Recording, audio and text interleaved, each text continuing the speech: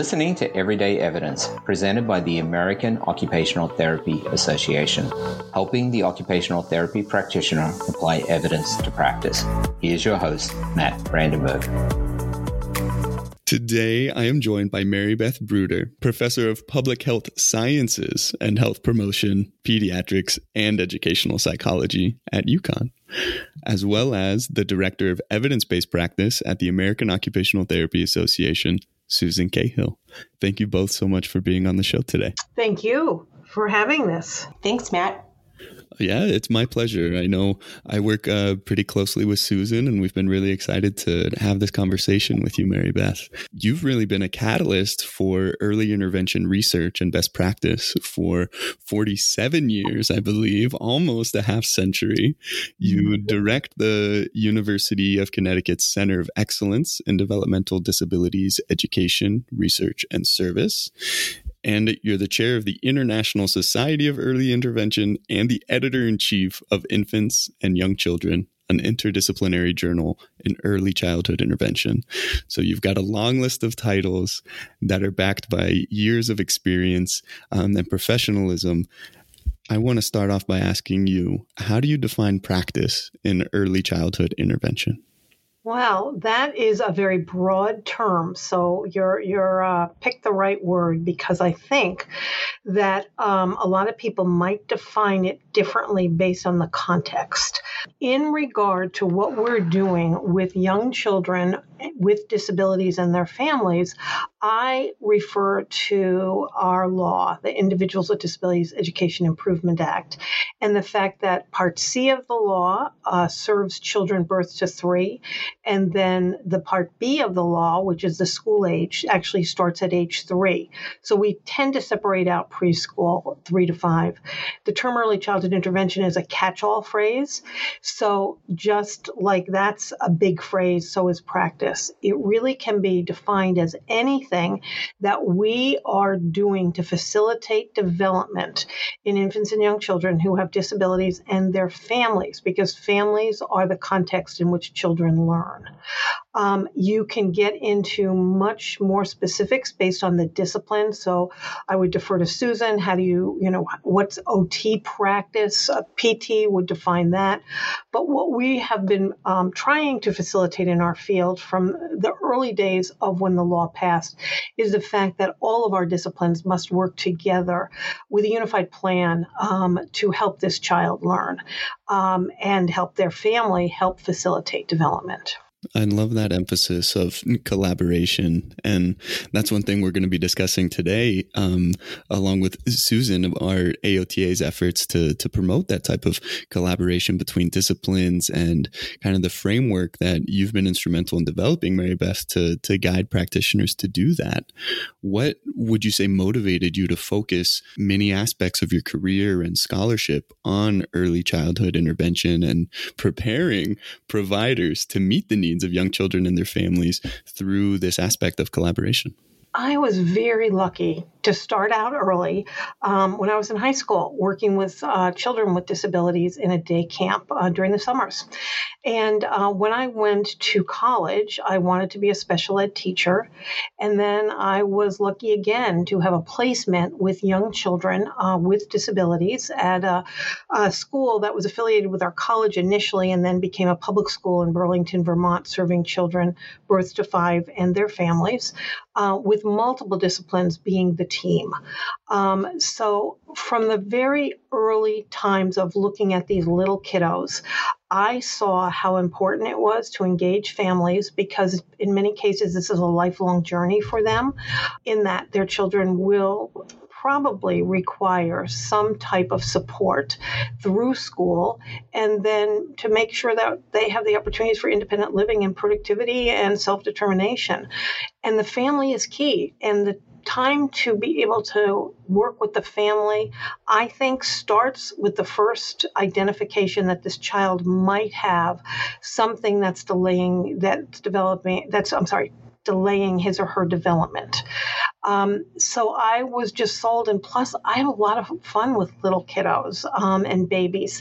I tend to tell people that, those of us who work in this age group, we are the lucky ones.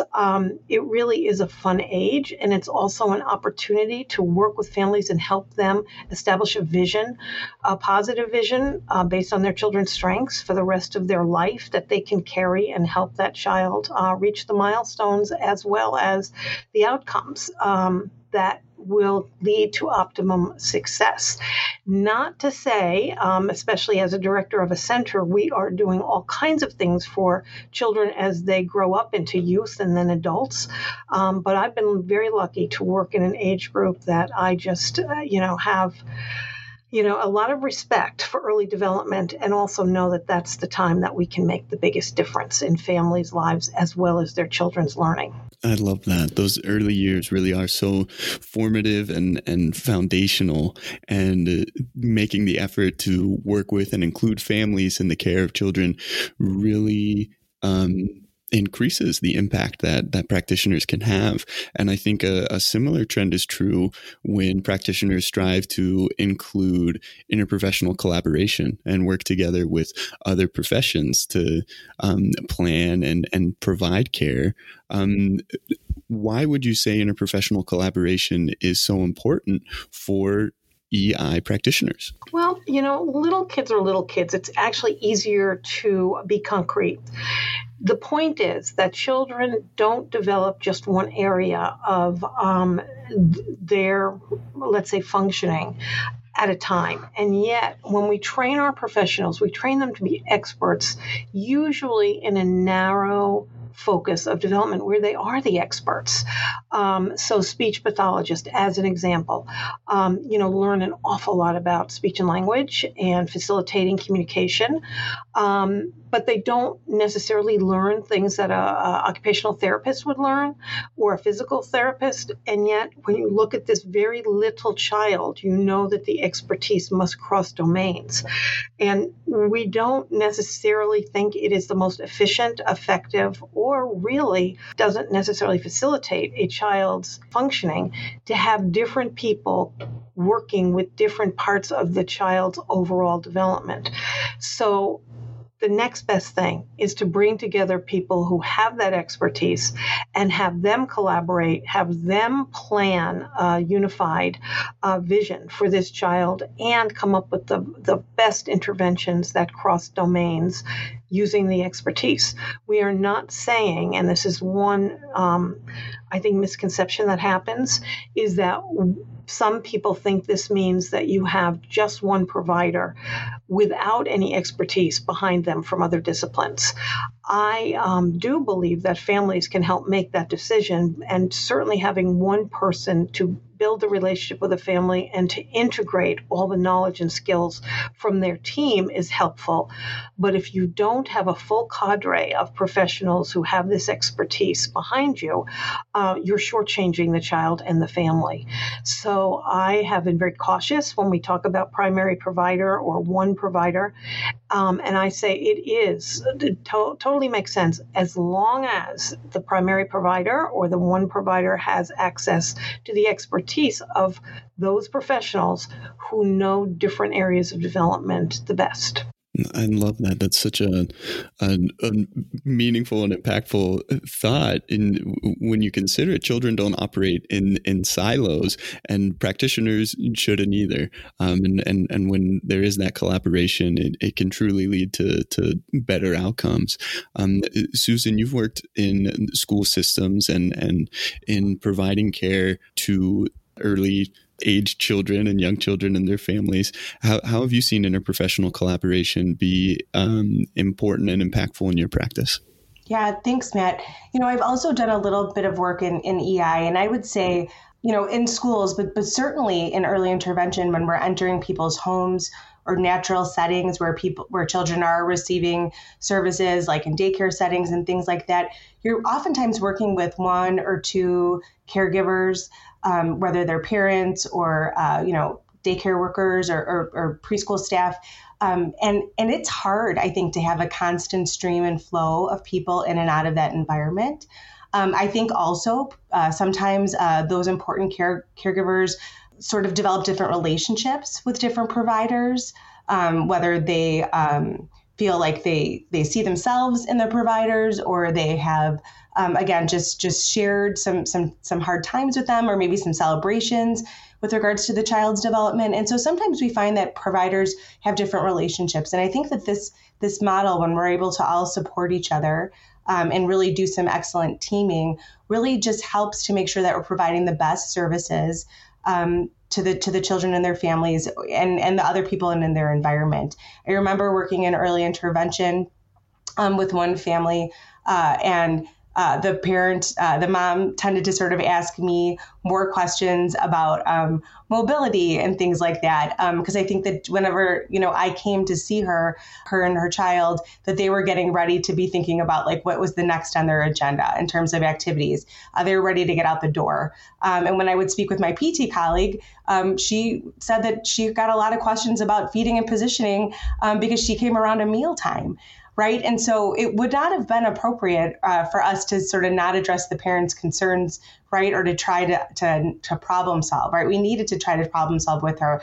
And so we had to do some of that teaming on our own. Right. And then bring back some solutions to the parent, because the schedule was set when we were able to go. And that was the best time for the family. So I think sometimes having that crossover, all of us being able to know who we can turn to and rely on is really quite helpful. And again, it's a big team, but I think that the parents and the caregivers really need to feel supported by all of us. Absolutely. And that's such a wonderful real life example. I think it's pretty well taught how important interprofessional collaboration is and how it can improve care. But it's tough to actually do it, and when you transition from being in a classroom learning about these things to being in the field and now having the responsibility to make those connections or identify other care providers and develop a relationship to begin providing interprofessional collaboration like you did, Susan. And that's one of the reasons I really love what you've been leading and instrumental in developing, Mary Beth, at the Yukon Center for Excellence in Developmental Disabilities. Within that organization exists the Early Childhood Personnel Center, or ECPC. Can you introduce us to what the Early Childhood Personnel Center is and what its mission is? This center was funded by the Office of Special Ed Programs, and we're actually going into the year 12. And it was focused primarily at state systems. It's a systems orientation, and our focus was to build a system in each state, which is to provide technical assistance so that each state would build a comprehensive system of personnel development, CSPD for short, for all disciplines serving young children, infants and young children with disabilities and their families. The importance of a CSPD is somewhat historical in that when IDEA was first passed in 1975, there was a requirement at that time for states to put together a comprehensive system because we did not have enough special educators and related service providers to work in schools. This is prior to the mandate for children 3 to 5 and then for birth to 3. So the CSPD was a part of recognizing the fact that if young children were going to have access to free, appropriate public education, the most important piece of that would be qualified personnel who could provide that special education and related services. So our job under OSEP was to provide TA to bring back components of a CSPD. And the point is that you can't just focus on pre-service training without focusing on in-service supports as people are out practicing. So our CSPD has 6 components. Each is somewhat independent, but they only are successful when they work collaboratively. So, for example, we have personnel standards, and states have to adopt personnel standards either from the national organizations, such as AOTA, or they have to have something in their state that supports the national standards. And that isn't always the case. But the standards really set the bar for what personnel need to know and do in order to practice their discipline and help children learn. as long as we have the standards, we know what the criteria is for those practitioners, but then we have to recruit them and keep them. And that, especially now, with the shortages we're seeing in all of our disciplines, is critical. But we try to recruit them early and get them into the field, which is our next component, which is the pre-service training and the pre-service programs. And we still have some discrepancies across programs, which is why we like to really start with the state standards, because if you have standards, then programs have to meet those standards consistently, and you're not going to have one, let's say, student in a program learning one thing, let's use OT as an example, and yet another person across the state learning something else as an OT. Those standards really help consolidate what we know practitioners need to know and do. But as I said before, our next component is providing professional development and service, because the field is changing.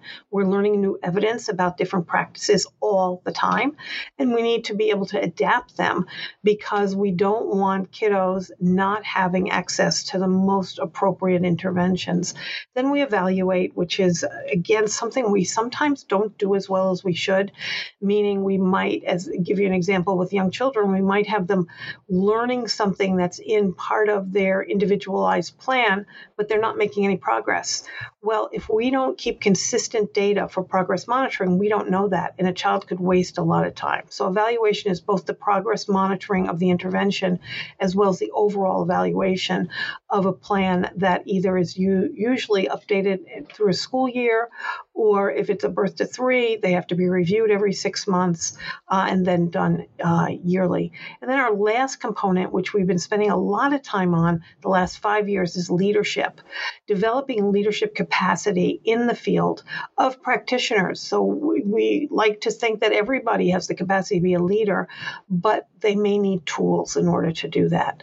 So that comprehensive system sounds like a lot for a state to do, but the state is currently implementing pieces of it, and all we were trying to do is make it cohesive and consistent so that all disciplines have access to the best training and support going forward, which means that our children and our families get the best services they possibly could. And it truly is a wonderful program. And I think it's the connection between how a CSPD can improve those outcomes for children and families makes a lot of sense.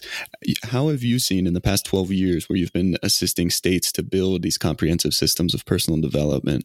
How have you seen that really help improve outcomes for infants and young children with disabilities and their families? Well, I think it's really created a vision. When we go into the states that we've worked with, we start with values clarification. And you would think that that would be easy, that we're all there for the same reasons, but not necessarily. People see a different piece of the elephant, if you will.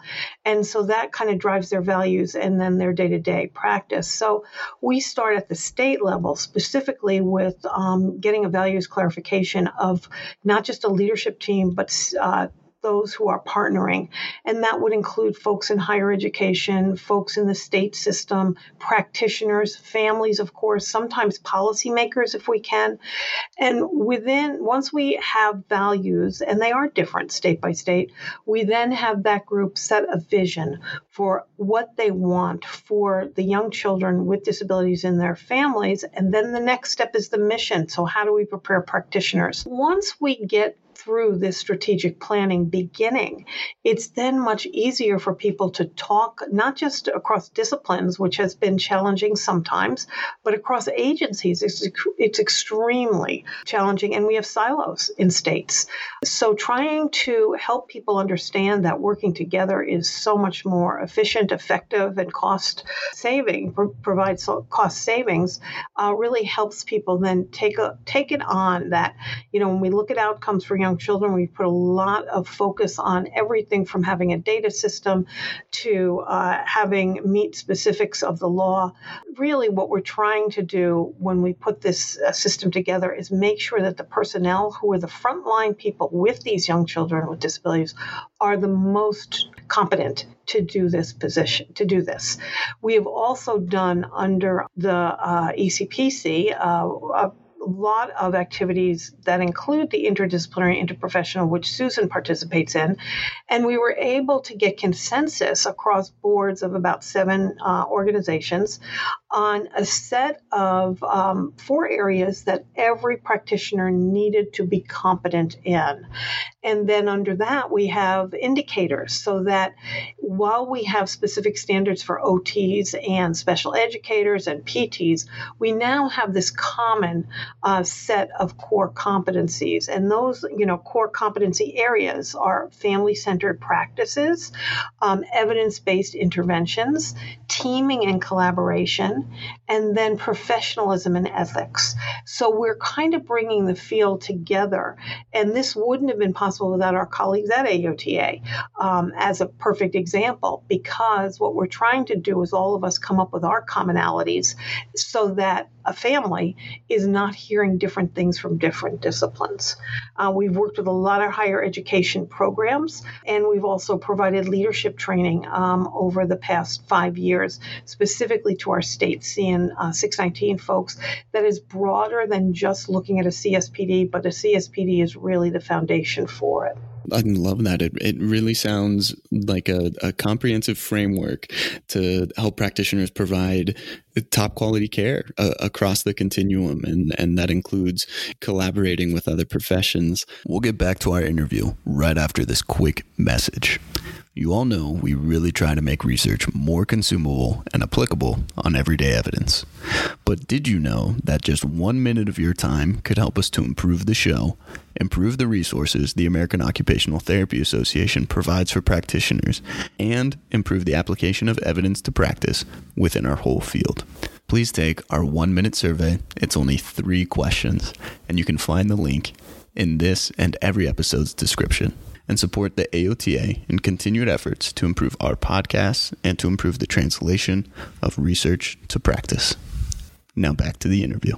You mentioned that the ECPC has worked with AOTA and an additional 6 national organizations who all provide services in early childhood to create or identify these cross-disciplinary competencies. How did you really connect these organizations, and what did the collaboration between them to come up with this framework really look like? Well, I think we started, as all our colleagues did, with respect for each other and all the work we're trying to do. And our work with these organizations actually was preceded by a research institute that I directed way back when, I think in the 2000s, early to mid 2000s, like 2007 or 6, I can't even remember. And it was actually gave us an opportunity to look very closely at the field. It was a Personnel Preparation Policy and Practice Institute for those serving children birth to 5. And one of our first activities under that was to meet with the different professional organizations to find out how they defined practice for children birth to 5. One of the things that our organizations can do is they're not necessarily always tied to IDEA or special education early intervention, because there are kids who are in a risk category, and that means they haven't necessarily met the qualifications, if you want to call them that, or eligibility criteria to get services in the IDEA programs, Part C and 619, but they still need support and services. So our first kind of look at the field was to define who's getting services and how. And from there, we talked about service delivery models then under IDEA, because it really is a unifier in that there's lots of professional disciplines listed under birth to 3 who can provide services and get reimbursement. And then under 3 to 5 year olds, it's the school age model of special education and related services. And some families may want more than the school can provide.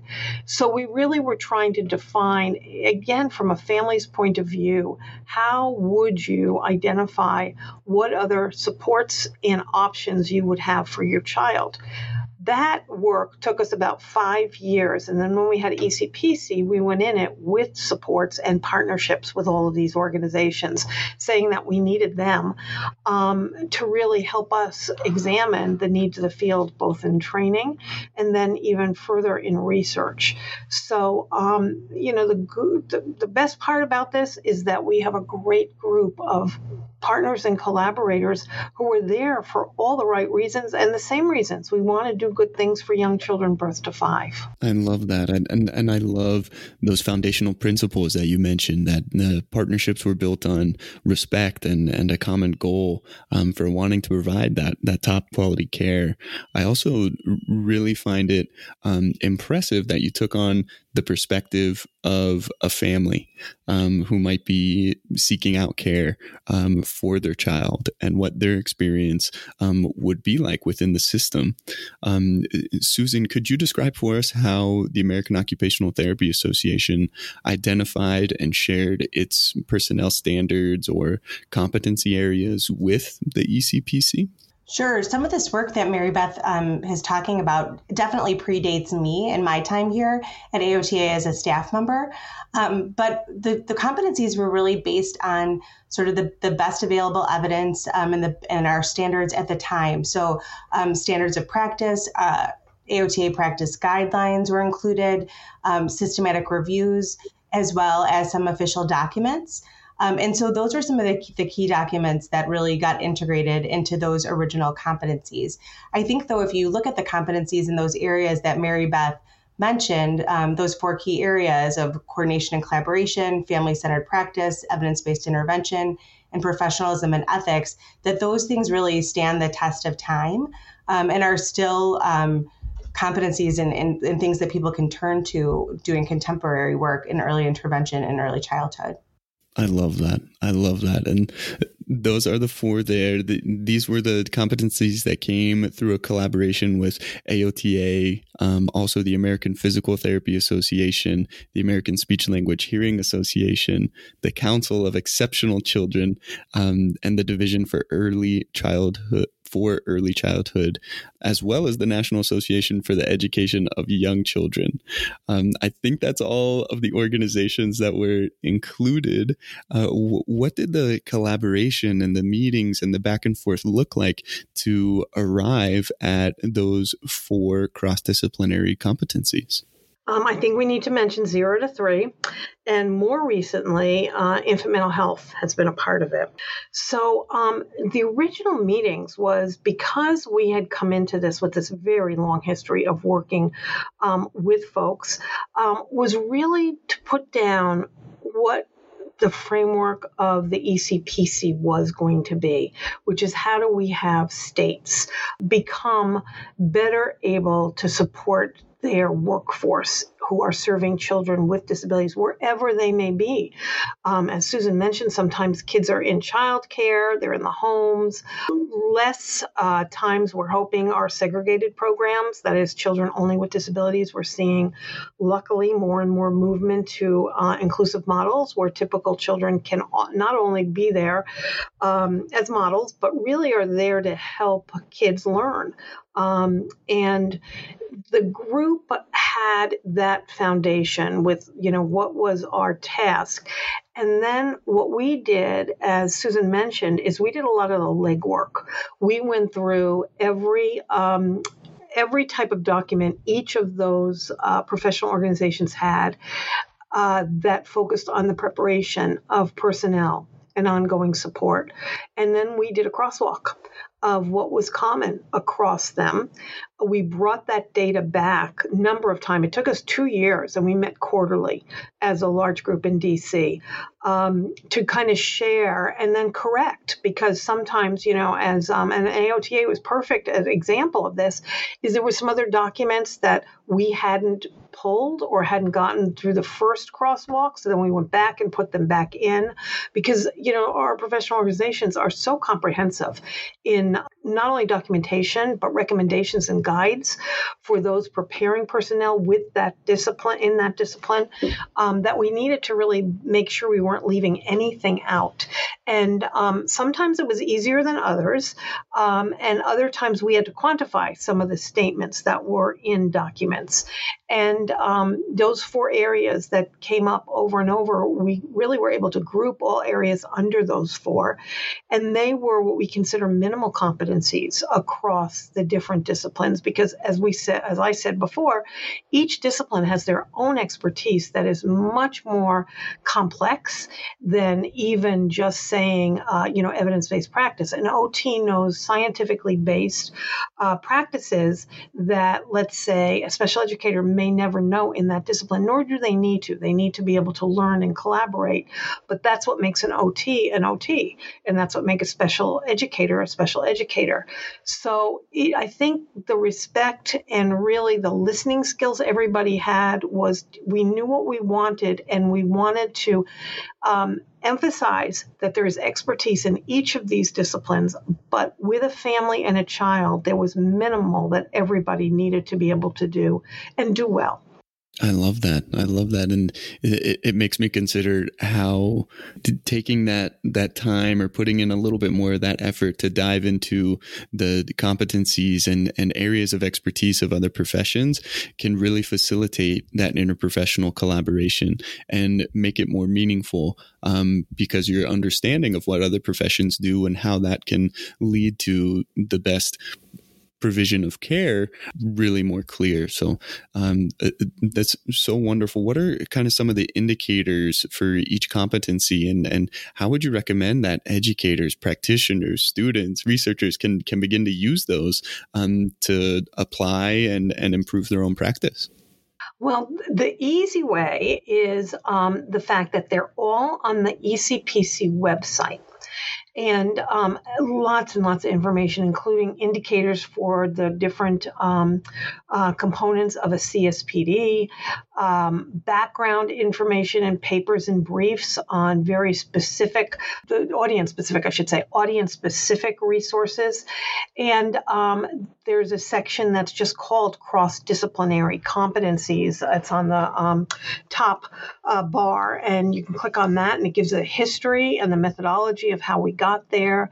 It then has the 4 areas, definition that was agreed upon. I think, besides the first 5 years of us working on this, that was so impressive to me is that the boards of each one of these organizations endorsed these 4. And that took about 1.5 years. But once we have them, so an indicator, as an example, and I'll just go through one, evidence-based intervention, would be demonstrates knowledge of typical and atypical child development, including risk factors for development throughout the intervention process. Now, that is just an indicator, because a personnel prep program or a professional development program would probably break that down. We also, on the ECPC website, have specific resources for how you can teach each one of these. We have over 500 short videos. We have PowerPoints.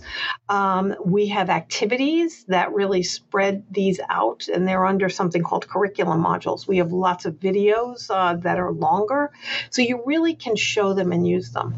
But another indicator is identifies and includes evidence-based practices on the intervention plan, which would be the IEP, IFSP if you're in schools, or early intervention. And what that just means is that any practitioner should be able to defend what's going on to that plan, as this is why we're suggesting this, and here's the evidence. And this is where the discipline expertise really comes in, because I'll use OT again. I'm a special educator by training. I would not know the literature or the evidence base on OT practice as well as I would know my own. And I don't need to, because I'm not an OT, but a licensed OT would know that and be able to bring it to the team and be able to share the practices that work better than others.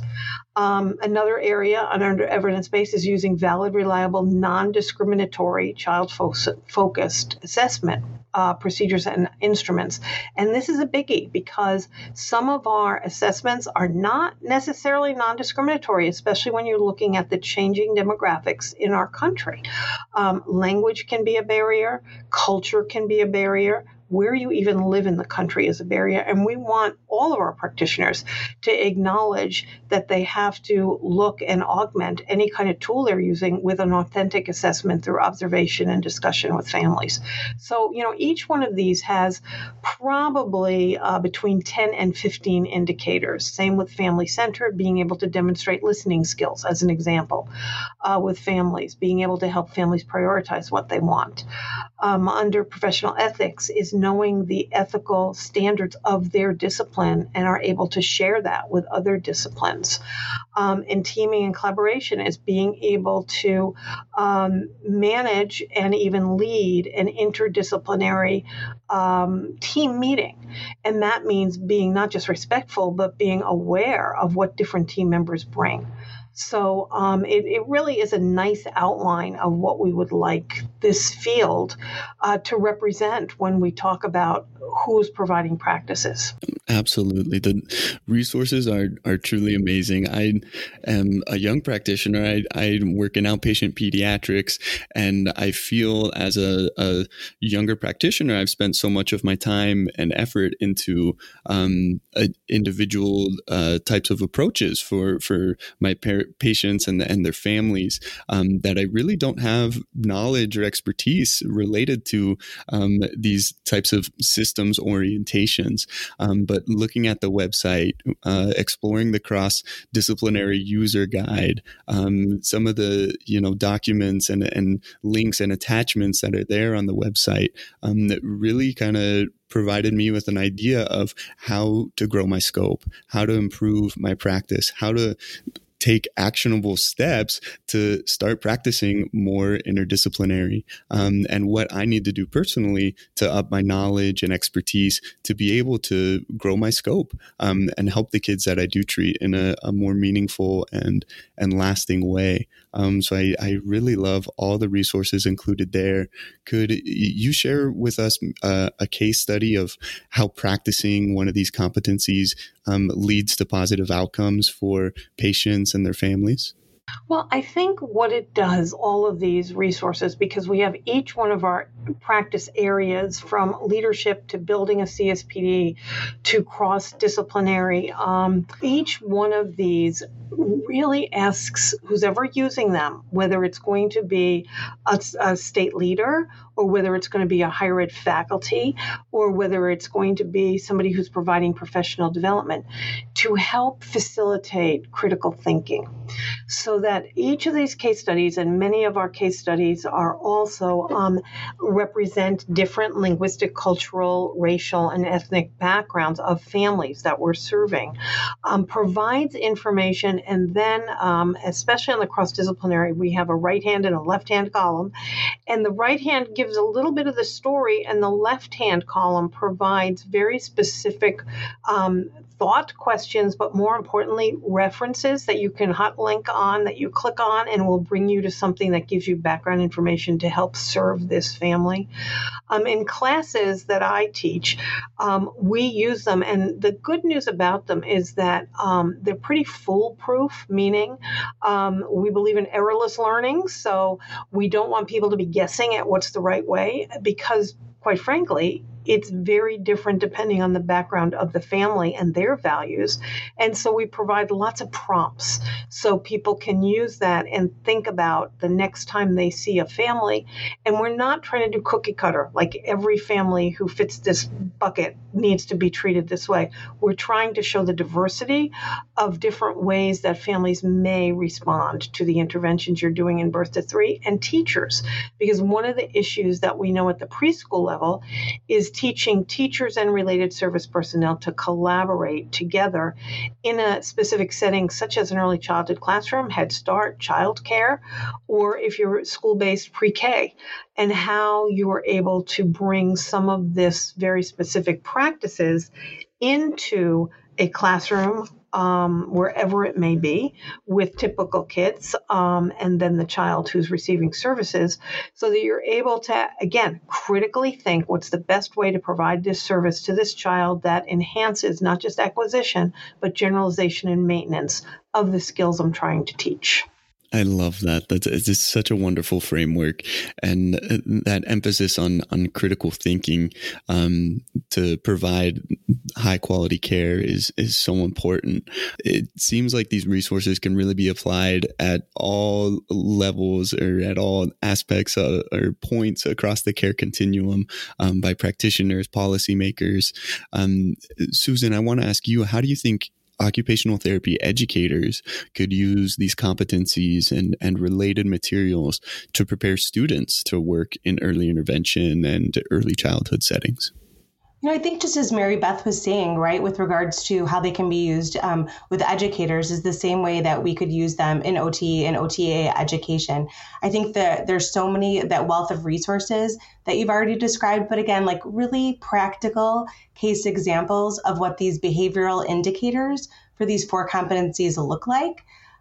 There's one case, for example, of Antonia that's posted on the ECPC website, about an 18-month-old and her IFSP development. And so, that would be a really great case if I was trying to help students to understand what family-centered practice meant versus just client-centered practice, which I know is sometimes something that new practitioners have a hard time sort of conceptualizing. What does it mean to bring all those people in?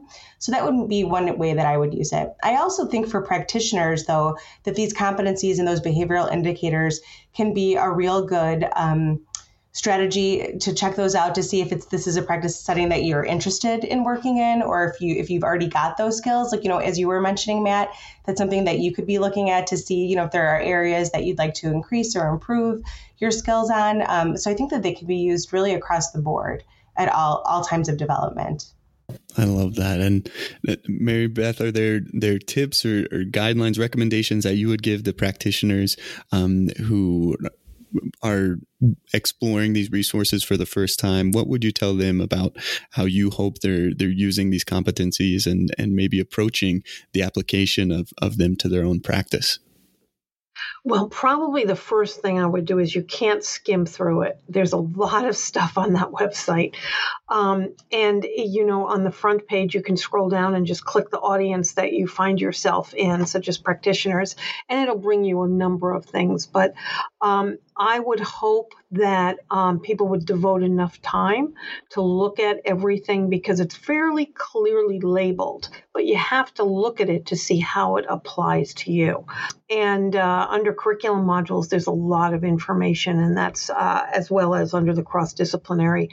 But the video library, is referenced by what the topic is, how long it is. So you really can go through if I want to see something on authentic assessment, and it's also outlined by different topical areas.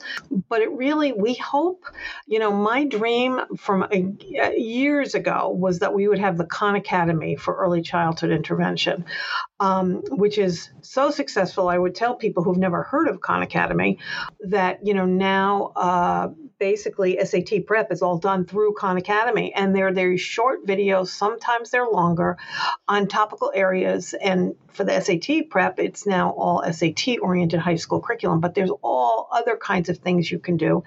And it's a click and you get to see it. So we're hoping that this website serves that purpose, so that you as a practitioner could say, I just met a challenging family to me. And it might not be to somebody else, but to me, I know that I need to learn some background about different ways I can provide services. So I think that what we want is, as I said, not just the website bring critical thinking, but to help all of our practitioners use that as part of their own self-efficacy. There is going to be something new every day that we probably all encounter that we wish we knew better how to deal with. And this, we hope the website can serve that. It's like, let me look this up and then let me think it through. As I said, we don't, want people to just say, well, here's on the website, I'm going to do it exactly this way. But what it should give you is some thought processes, some questions for yourself, and some ways that you can decide a plan of action, whether it be, as I said before, for a state in planning a CSPD, or whether it be for a higher ed faculty trying to put together a course syllabus, or whether it be people looking at leadership, or most important to us, the practitioner, who is going to have a diversity of families, both in terms of background and also child characteristics, to really focus on. I love that. The responsibility to apply these principles and competencies ultimately lies on the practitioner, but these resources are developed and presented in such a way that it really facilitates and stimulates, as you've mentioned, the critical thinking and creativity of practitioners to be able to apply them to practice. Are there any additional resources that you'd like to share with our listeners who want to learn more about your work and the cross-disciplinary competencies specifically? We did have an article published in Infants and Young Children, and of course I don't have the reference off the top of my head, but I can send it, which it's not new. It has all the same information is up. Actually, the article is probably right on our website, but that gives people who are more academically oriented, mainly faculty probably, kind of the background of the methodology of how we got there, if anybody, wants to just be assured of how it was done. But I think everything there, and actually we have a meeting in a couple of weeks, and we'll be looking with our cross-disciplinary partners on what's next. What else does the field need? I think the thing I would say is that we're always open for suggestions. We put this website together for the field. It's not coming top down. It's not saying we want to have this, that or the other. We go out to the field. As I said, we meet with a number of different groups of constituents, including higher ed faculty, because we've been working with a different group. We have cohorts of faculty, families. We have a family cohort, and we have family members on our team. And our higher ed, I already mentioned, but we're also having our state leaders are part of a feedback loop with us. So we always go out to them to say, what's next? What else do you need? And then they get to review anything. Before anything gets up on that website, it gets reviewed by the constituents who it is targeted for. So we know that it's somewhat foolproof, or at least, has passed muster of a number of people who have given input and suggestions if they want changes. Absolutely. I love that the website itself and all the resources are constantly being added to and amped up in a way. Mary Beth, thank you so much for everything you've shared with us today. And I would just want to close with the fact that we have started a new initiative with our cross-disciplinary partners, and it's the Early Childhood Intervention Personnel Center. So we inserted intervention to, again, designate we're working specifically with young children with disabilities and their families. But it's a center for equity. And our task is really to increase the capacity of institutions of higher ed and professional organization association to prepare a racially, ethnically, culturally, and linguistically diverse generation of professionals who is then going to advance equity in early childhood. So we have started with let's define equity. And we're using IDEA, and we're using the components of early childhood intervention. For example, right now we're doing listening sessions across the country. Tell us what entry into the system or screening should look like if it was equitable for each and every family and child. Tell us what assessment should look like. From there, we will be developing materials that will target families with different backgrounds and children with a diversity of learning needs. But we're also working with states to recruit from the earliest point possible, and middle school is not too early, a next generation of professionals who represent the diversity of who we're serving in early childhood intervention. It's truly heartbreaking to consider how children who qualify and could benefit from these types of services are missed, but also very encouraging that this program is being developed to build that capacity and to create a larger safety net to make sure that no children are being missed when they should be being assessed, being screened, and receiving the type of care that they need to really live their life to the fullest. Yeah, it really is a match, making sure that we are individualizing to each family and their not just background, but their priorities and what they would like and how they would like it. We have the good news is that IDEA has been around for 47 years. It was my first year teaching I started in 76 this spring. And the bad news is we've kind of gotten into a one-size-fits-all model at the state level sometimes, not all the time. And yet we know our country has diversified a lot in almost 50 years. And we have different types of families, different compositions of families, and a lot of diversity of family values that we need to be respectful towards and be able to help them help their children. Absolutely. Absolutely. I love that. Mary Beth, we end each show with the golden nugget segment. Susan's given us a golden nugget before, so we're asking her to give us a second. But this question is for you both. If there was one piece of advice or a piece of knowledge that you would share with our listeners, what would you say? Well, for me, Matt, I would say that when we're doing work in early intervention with children and families, that it's so important to remember that we're entering into their home and their space, and that none of this work is done alone. We need input from all sorts of providers and professionals to be able to do the best that we can for children and their families. I couldn't say it better, Susan. I think that's absolutely wonderful. I always give a little bit of a nugget to people who are coming into the field and staying in the field. You should only be doing this work if it gets you out of bed in the morning and you're excited, because it's hard work, it's complicated work, and families deserve the best practitioners who, again, to me, are those who really love the work and have fun with it. So, we love our practitioners. They're all working so hard. But I always tell people, just make sure this is your passion, because it's going to demand a lot of you. I love that. This has been such an informational and encouraging interview. I love those nuggets. Thank you so much for sharing your time and all of your knowledge and expertise with us today. Thank you very much for having this and highlighting some of the work that we're doing with AOTA. Yeah, it's my pleasure. We'll have to do it again sometime. Please, definitely. Thanks for listening to Everyday Evidence. Tune in next time for more evidence-based practice insights and applications.